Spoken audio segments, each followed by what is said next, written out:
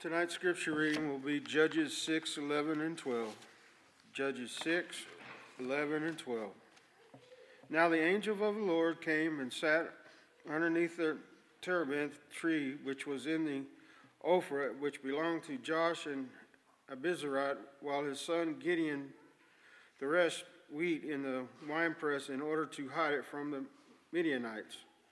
And the angel of the Lord appeared to him and said to him, "The Lord is with you, you mighty man of valor."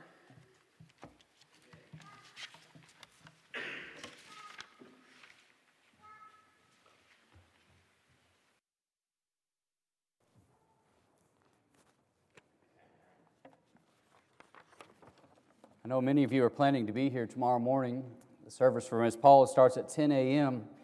And if you can be here, I would encourage you to be here. We're going to have congregational singing. It always sounds much better, of course, when we have several voices who are here as we assemble to pay tribute to a life that was so well lived in our dear sister. And so, again, that service will start tomorrow morning at 10 a.m. So if you can be here to help the family, then please do. I also know that many of you ladies are preparing food. I believe that the food, does everybody know when the food needs to be here? I assume so. Just want to make sure that was known. So if you have questions on that, then see Tricia or Sharon, others. I know they can help you make sure you get that here on time to help the family. So a few weeks ago, we looked at this context in Judges chapter 6, a sermon that I entitled, "Threshing Wheat in the Winepress." And we looked at Gideon and the many lessons that we can learn there from Gideon and threshing wheat in the winepress. And from this context, I kind of mentioned in passing that it is my contention that the angel of the Lord, read here in verses 11 and 12, is, in fact, the second person of the Godhead. And tonight I want to look at that and examine that idea just a little bit more. I suppose if Mike were here, he might call this somewhat of a classy sermon. But I want to examine the angel of God that we see throughout the Old Testament. You see, I believe that there is no study of Jesus Christ that is complete without examining the Old Testament and seeing Jesus even through the pages of the Old Testament. And so as I told the young people in Pew Packers, that's exactly tonight what I want to do. I want to start by looking at some familiar context where we're more familiar and we understand that there is something special about the individual that appears to some of these great characters even in the Old Testament. For example, if you open your Bible, I believe that you see Jesus in the Old Testament.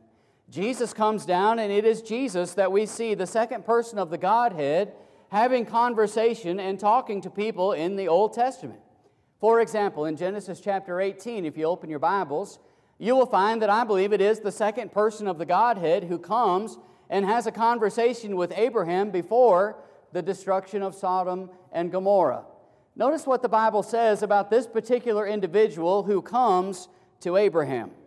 The Bible says, beginning in verse number 1, then the Lord, the Bible says, the Lord appeared to him by the terebinth trees of Mamre as he was sitting in the tent door in the heat of the day.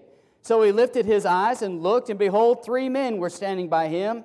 And when he saw them, he ran from the tent door to meet them, and he bowed himself to the ground. And Abraham says, "My Lord, if I have now found favor in your sight, do not pass by your servant." Abraham recognizes of the 3 that are standing there is something special about one of them, and it is him that Abraham addresses. "My Lord, please stay. My Lord, please let me go and have something prepared. Will you stay and eat?" And the Lord stays. The Lord allows him to go and tell Sarah, his wife, to go and prepare food, and they sit down and they eat. And you drop down in chapter 18 to verse number 16, and the Bible says, then the men rose from there and looked toward Sodom, and Abraham went with them to send them on the way. And the Lord said, all right, this is one of the 3 men. The Lord said, shall I hide from Abraham what I am doing? Since Abraham shall surely become a great and mighty nation, and all the nations of the earth shall be blessed in him. Shall I hide this? Verse number 19. For I have known him in order that he may command his children and his household after him, that they keep the way of the Lord, to do righteousness and justice, that the Lord may bring to Abraham what he has spoken to him. And it is to this man, to this one that Abraham is talking to, recall that it is Abraham who begins to plead. And he says, Lord, if it is possible, if you find 50 righteous, will you not destroy it? If you find 45 righteous, will you not destroy it? And it is to this one that Abraham pleads, please don't destroy it if you can find this many faithful. And it is this one to whom Abraham is pleading that ultimately says, if I can find 10 righteous in Sodom and Gomorrah, I will not destroy it. And you end chapter 18 in verse number 32, then he, that is Abraham, then Abraham said, let not the Lord be angry, and I will speak but once more. Suppose 10 should be found there. And he said, I will not destroy it for the sake of 10. So the Lord went his way as soon as he had finished speaking with Abraham, and Abraham returned to his place. You see, there's something very special about this messenger. There's something special about this man. And it seems that Abraham understood that there was something very special about this individual. But notice, it's not an angel that says, and speaking on behalf of God, but all of the personal pronouns are there, making himself out to be God. That's what we find. Now I go to Joshua chapter 5, and I see, again, what I believe the Bible bears out to be the second person of the Godhead. In Joshua chapter 5, recall that they have crossed the Jordan River, and they have entered into the promised land, and now they find themselves encamped very close to the city of Jericho. And in verse number 13, the Bible says, and it came to pass when Joshua was by Jericho, that he lifted his eyes and looked, and behold, a man stood opposite him with his sword drawn in his hand. And Joshua went to him, and he said to him, are you for us or for our adversaries? And he said, no, but as commander of the army of the Lord, I have now come. And Joshua fell on his face to the earth and worshipped and said to him, what does my Lord say to his servant? Then the commander of the Lord's army said to Joshua, take your sandal off your foot, for the place where you stand is holy. And he did so. Something special about this man. You see, an angel of God is not going to accept worship, but this commander of the Lord's army, he does not deny worship. In fact, he says, where you're standing is holy. There's something special about this individual who is standing there in front of Joshua, and it seems to me it has to be the second person of the Godhead. Well, then you can go over to Daniel chapter 3, and I'm not going to do any reading there. Very familiar context, as you know, where it is Nebuchadnezzar who throws Shadrach, Meshach into the fiery furnace, and Abednego into the fiery furnace. And then he looks up, and you can almost picture him wiping his eyes, and he says to those who are standing by, did we not throw 3 men into the furnace? Look, I see 4 in the furnace, and one of them appears to be the Son of Man, the Son of God, rather. And so we find the Son of God. Now, again, it is not as clear to me. I don't think you can make a very conclusive, say that's absolute, because we have Nebuchadnezzar, the Babylonian king, looking into the fiery furnace, but he understands there is something different. There is something special about the 4th man who is standing in the furnace. He understands that there has to be a being from God. All right, there has to be a being from God. Now, I believe again that we can understand from these contexts that there is something very special about this particular individual, even in Daniel chapter 3. I don't know what you're thinking about Jesus. Obviously, when we think about Jesus, we think about the one who came and put on flesh, John 1 and verse number 14. We think about the one who lived a sinless life, the one who offered himself in our place on the cross. But you go to John chapter 1 and verse number 1, in the beginning was the Word, and the Word was with God, the Word was God, He was in the beginning with God. And then you see in verse number 3 that all things that were made through Him. Without Him, nothing was made that was made. And so I understand, the good Bible students, you go all the way back to the beginning, of course. We're talking about the eternal nature of Jesus Christ. But you understand from John 1 and verse 3 and Colossians chapter 1 and other places, you understand that Jesus appears to be the agent by which everything was made. Genesis chapter 1, Jesus is there, isn't he? He speaks and things are created. Nothing was made without Him that was made. And so then you fast forward in time and you get to the point where Jesus comes and is born of a virgin. Galatians chapter 4 and verse number 4. But in the fullness of time, Jesus was born of a virgin, born under the law. What's he doing between Genesis 1 and Matthew chapter 1? What's Jesus doing? I suppose there are some who think, or maybe you question, I don't know. Is he there? Or what is, you're not questioning if he's there, but you're questioning what is he doing? What is his role in this time? And what I'm suggesting tonight as we study the Old Testament, we see the second person of the Godhead at work. That he is active. That he has always been active. And he will continue to be active. And that's what we find even in the Old Testament. Now, let's do some more studying, specifically on this angel. And what I want to prove tonight from the Scriptures is, in fact, that the angel of God, when the Bible uses that term, or the angel of the Lord, that we are dealing not with a heavenly messenger as we think of angel, as one who is created by God. You think Gabriel, you think other angels that are sent on these special missions to deliver a message to God or to God's people. This is not that. What we're dealing with is the angel of God, the angel of the Lord, the angel of Jehovah. And what we find is this angel is deity. This angel is not a created being. This angel is God. Now, how do we know that?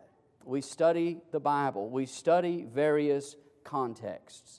Now, tonight we're going to do some reading. I hope you brought your Bibles. Turn in them to Genesis chapter 16. I'm not questioning your knowledge of this, but maybe some of your friends will have questions about this, or maybe you can help somebody with this kind of study. But in Genesis chapter 16, this is what the Bible has to say. Now, in context, what we're dealing with, Abraham thinks that, and Sarah, they think they should have had a child by now. And Sarah's looking at herself in the mirror, and she's saying, husband of mine, there's simply no way. I don't know how I'm ever going to conceive. I don't know how I'm ever going to have a baby. I'm simply too old. Maybe what we should do is, you should take Hagar, my handmaid, and you should go in and lie with her and have a child through her. And Abraham does this. I still kind of shake my head at it, but he does this. How do you think this is going to turn out? Not good. It never was going to turn out good. And it doesn't. And so Abraham goes into Hagar, and she conceives. And after she conceives and she found out to be pregnant, now Sarah despises her. And now Hagar is fleeing from Sarah. And after fleeing, the Bible says in verse number 6, at the end of verse number 6, Sarah dealt harshly with her, and she fled from her presence. In verse number 7, underline it, now the angel of the Lord found her by a spring of water in the wilderness, by the spring on the way to Shur. And he said, Hagar, Sarah's maid, where have you come from? Where are you going? And she said, I'm fleeing from the presence of my mistress Sarai. The angel of the Lord said to her, return to your mistress and submit yourself under her hand. Then the angel of the Lord said to her, catch it, I will multiply your descendants exceedingly, so that they should not be counted for multitude. And the angel of the Lord said to her, behold, you are with child, and you shall bear a son. You shall call his name Ishmael, because the Lord has heard your affliction. He shall be a wild man. His hand shall be against every man, and every man's hand against him. And he shall dwell in the presence of all his brethren. Then she called the name of the Lord who spoke to her, you are the God who sees. For she said, have I also seen him who sees me? Therefore the well was called Beer Lahai Roi. Observe, it is between Kadesh and Bered. She called it Beer Lahai Roi. Literally, the well of the Lord who sees me. Hagar recognized that this was not just some other messenger, but this was the angel of the Lord. And what I'm saying tonight is to see the angel of the Lord is to see deity. Hagar recognized deity was standing in her presence. You are the God who sees. That's what she recognized him as. I think that's important for us to recognize. And also I emphasized in verse number 10, the angel of the Lord says, I will multiply your descendants after you. Well, here's a familiar context in Exodus chapter 3. Again, you've given this thought. You know about this burning bush. You know that there's a voice that is speaking out of the burning bush, but have you connected it with the angel of God? This is what the Bible says. In verse number 2, "And the angel of the Lord appeared to him in a flame of fire from the midst of a bush. So he looked, and behold, the bush was burning with fire, but the bush was not consumed. And Moses said, I will now turn aside and see this great sight, why the bush does not burn. So when the Lord saw that he turned aside to look, God," underline it, "God called to him from the midst of the bush and said, Moses, Moses. And he said, Here I am. Then he said, Do not draw near this place. Take your sandals off your feet, for the place where you stand is holy ground." Now, what does that sound like? It sounds exactly like what we just read from Joshua, right? Sounds exactly like what the commander of the Lord's army had to say. Take the sandals off your feet. The place where you stand is holy ground. But who is speaking in Exodus chapter 3? The angel of the Lord. The angel of the Lord, and he calls himself God. To see the angel of the Lord was to see God. And that's exactly what we find. Well, we go to Judges chapter 6. In context, as Brian read for us a moment ago, we've got the angel of the Lord, and the angel of the Lord has appeared there to Gideon. Now, again, I'm not going to read all of this, but it is fascinating to me. The more that I study this, the more exciting it becomes, because we are dealing with the second person of the Godhead. Jesus didn't just create and then take a nap and wake up when it was time for him to come. Hebrews chapter 10, just waiting on a body. Jesus is active. Jesus is alive. Jesus has a lot to do with folks. He has a lot to do with our salvation, even through the Old Testament. All of this is pointing to his coming. And so in Judges chapter 6, this is what we find in verse number 17. To the angel of the Lord, Gideon says, If now I have found favor in your sight, show me a sign that it is you who talk with me. Do not depart from here, I pray, until I come to you and bring out my offering and set it before you. And he said, I'll wait till you come back. So Gideon went in and prepared a young goat, unleavened bread from an ephah of flour. The meat he put in a basket, and he put the broth in the pot, and he brought them out to him under the terebinth tree, and he presented them. The angel of God said to him, Take the meat and the unleavened bread and lay them on the rock and pour out the broth, and he did so.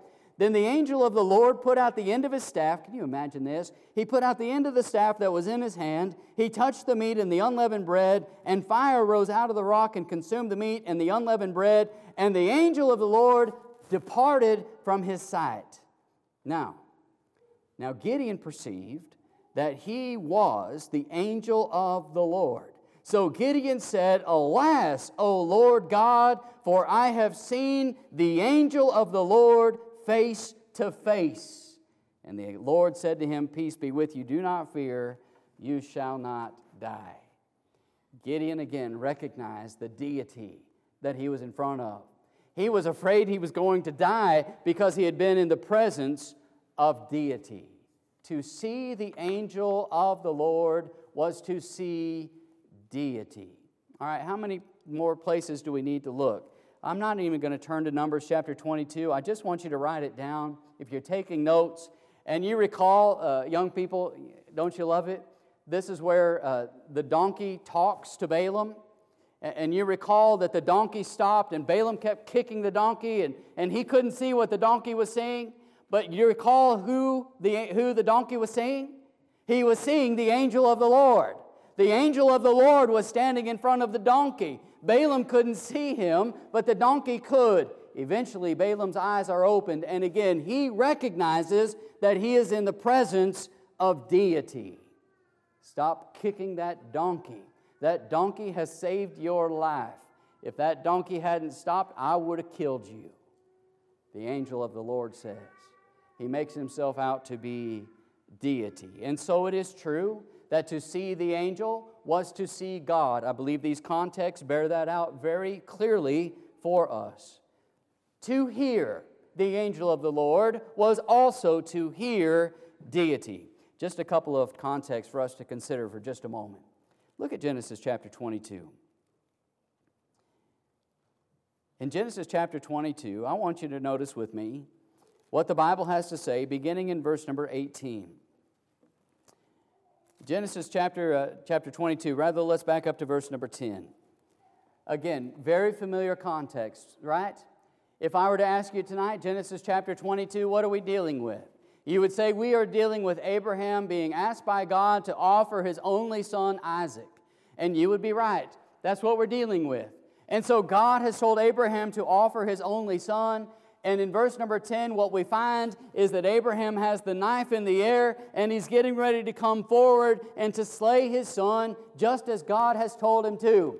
However, there is a voice that is heard that tells him to stop. Whose voice is it? The Bible says in verse number 10, Abraham stretched out his hand, he took the knife to slay his son, but the angel of the Lord called to him from heaven and said, Abraham, Abraham. So he said, Here I am. And he said, Do not lay your hand on the lad or do anything to him. For now I know that you fear God, since you have not withheld your son, your only son, from me. The angel of the Lord is talking. You've not withheld him from me. Then Abraham lifted his eyes and looked, and there behind him was a ram caught in the thicket by its horns. So Abraham went and took the ram and offered it up for a burnt offering instead of his son. And Abraham called the name of the place, The Lord Will Provide, as it is to this day. In the mount of the Lord it shall be provided. Catch it, verse number 15. Then the angel of the Lord called to Abraham a second time out of heaven, and he said, catch it, By myself I have sworn, says the Lord, because you have done this thing, you have not withheld your son, your only son. Blessing, I will bless you. Multiplying, I will multiply your descendants as the stars of heaven and as the sand which is on the seashore. And your descendants shall possess the gate of their enemies. The angel makes himself out to be God, deity. Abraham heard the second person of the Godhead. That's who's calling out to him. And to hear this angel was to hear God. One more on this point very quickly. In Genesis chapter 31, we go just a little further. Here, Jacob has pulled his wives, Leah and Rachel, to the side, and he's in essence telling them, it's time for us to go. We're going to leave your father's home, and we're going to go and establish our own in another place. But he tells them why they are about to do this in Genesis chapter 31 and verse number 10. The Bible says, And it happened at that time when the flocks conceived, that I lifted my eyes and saw in a dream, and behold, the rams which leaped upon the flocks were streaked, speckled, and gray spotted. Then the angel of God spoke to me in a dream, saying, Jacob. And I said, Here I am. And he said, Lift your eyes now and see, all the rams which leap on the flocks are streaked, speckled, and gray spotted. For I have seen all that Laban is doing to you. Catch it? I am the God of Bethel, where you anointed the pillar and where you make a vow to me. Arise, get out of this land, and return to the land and to your family. The angel of the Lord calls himself what? God. I am the God of Bethel. He ascribes deity to himself. To see, this angel of the God was to see deity. To hear the voice of the angel of God was to hear God, was to hear deity. Now, what makes this one also very, very special? No other angel is going to do this. The angel of God will accept worship. Now, in my mind, I go to the end of the Bible. I go to Revelation chapter 22. And I am reminded that in Revelation 22, verses 8 and 9, that John is ready to bow himself. In fact, he does bow himself as if to worship an angel from heaven. And what does the angel do when John bows himself to worship him? The angel grabs him as it was, and stood him up and said, Do not worship me. Worship God. Revelation 22 and verse 9. Worship God. Angels don't accept worship. They never do in the Bible. Created beings, they're not worthy of worship. You and I, we are not worthy of worship. These heavenly messengers are simply not worthy of worship. There is one who is worthy of worship, and that is God. Jesus said so in Matthew chapter 4 and verse number 10. You recall that it is there that the devil has asked Jesus to bow down and worship him, and Jesus says, not going to happen. You shall worship the Lord your God, and him only shall you serve. And so Jesus is unwilling to bow down to anybody who is not God. Angels are not willing to accept worship, understanding they are not God. And this morning in Bible class, we were talking in passing at Acts chapter 12. Remember Herod, he wanted to accept worship. And how did that work out for Herod? He was eaten by worms. You see, we're not worthy of worship. Only God is worthy of worship. And so when the angel of God accepts worship, he is one of two things. He is either God or he's a blasphemer. But those are the only two choices. Does he accept worship? Well, open your Bibles again to the book of Judges. In Judges chapter 13, I want you to notice what happens. All of these contexts that deal with the angel of God. Did you remember all of this? I'm sure some of you did. In Judges chapter 13, we find the angel of God again. In Judges 13, it's a very interesting context because the angel of God first appears to the mother of Samson.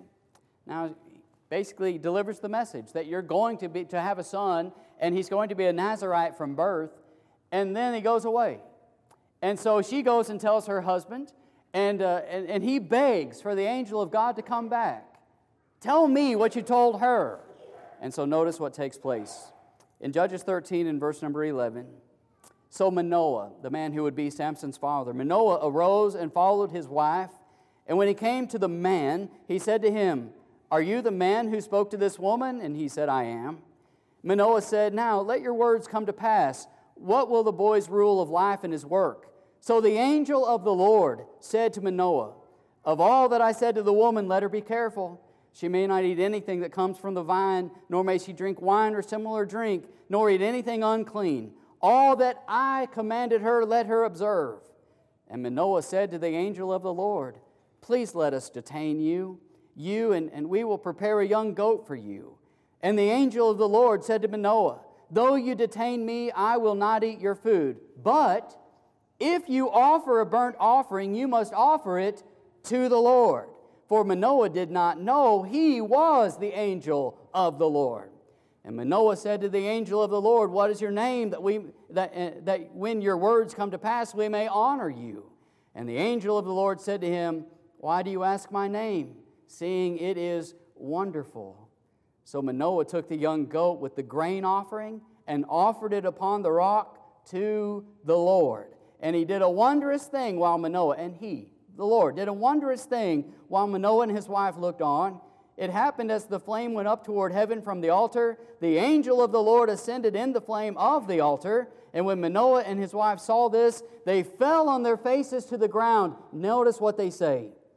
When the angel of the Lord appeared no more to Manoah and his wife, Manoah knew he was the angel of the Lord. And Manoah said to his wife, We shall surely die, because we have seen God.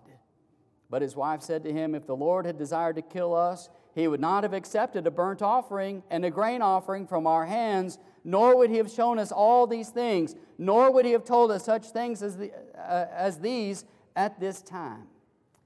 They offered an offering to the angel of the Lord, and the angel of the Lord accepted it.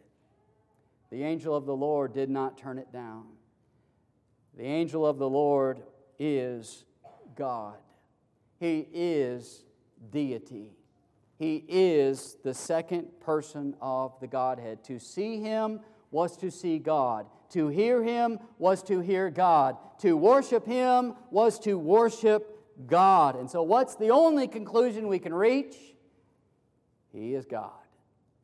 He is God. He has to be God. A very strong case is made that the angel of God, the angel of the Lord, is in fact Jesus, the second person of the Godhead. I don't know why that would surprise us. It shouldn't. to know that Jesus was active in the Old Testament. Paul alludes to this even in 1 Corinthians chapter 10 and verse number 4, where speaking of the Israelites, he said they all drank from that spiritual rock, and that spiritual rock was Christ. Okay, so Jesus is there. He is with them. He has always been concerned about us. He will always be concerned about us. And I think it's just wonderful for us to study from the Old Testament and recognize that Jesus is active. Why? Because Jesus is always going to be about the salvation of mankind. That's what He's always going to be about. And I think as you look at this context and you look at all of this going through the Old Testament and, of course, into the New, we see what He did, offering Himself in our place in order that we can be forgiven of our sins. It just should not surprise us that Jesus has always been about the work of bringing about our salvation. It's a rich study. It's a rich study to think more and more about Jesus. But I think, again, no study is complete without studying Jesus, even in the pages of the Old Testament. Thank you for listening tonight. I appreciate you being interested in these spiritual things and being here to assemble and worship. Tonight, I want you to think about Jesus and, again, what He has done to offer you salvation. Tonight, if you find yourself outside of Jesus, then something in you needs to change. You can change that state even here tonight. If you are not a child of God, Jesus has done everything He can do in order to bring about your salvation, but He desires you to be saved. Tonight, will you come to Him, believing Him to be the Son of God, ready to make that confession, to repent of sin in your life, to be immersed in the waters of baptism, to have your sins washed in His precious blood? Tonight, you can leave here right with God. We're begging you, if you're not, to come forward. As a child of God tonight, if you need to respond to the Lord's invitation, it is extended to you as well. If we can help you in any way, come now while together we stand and while we sing.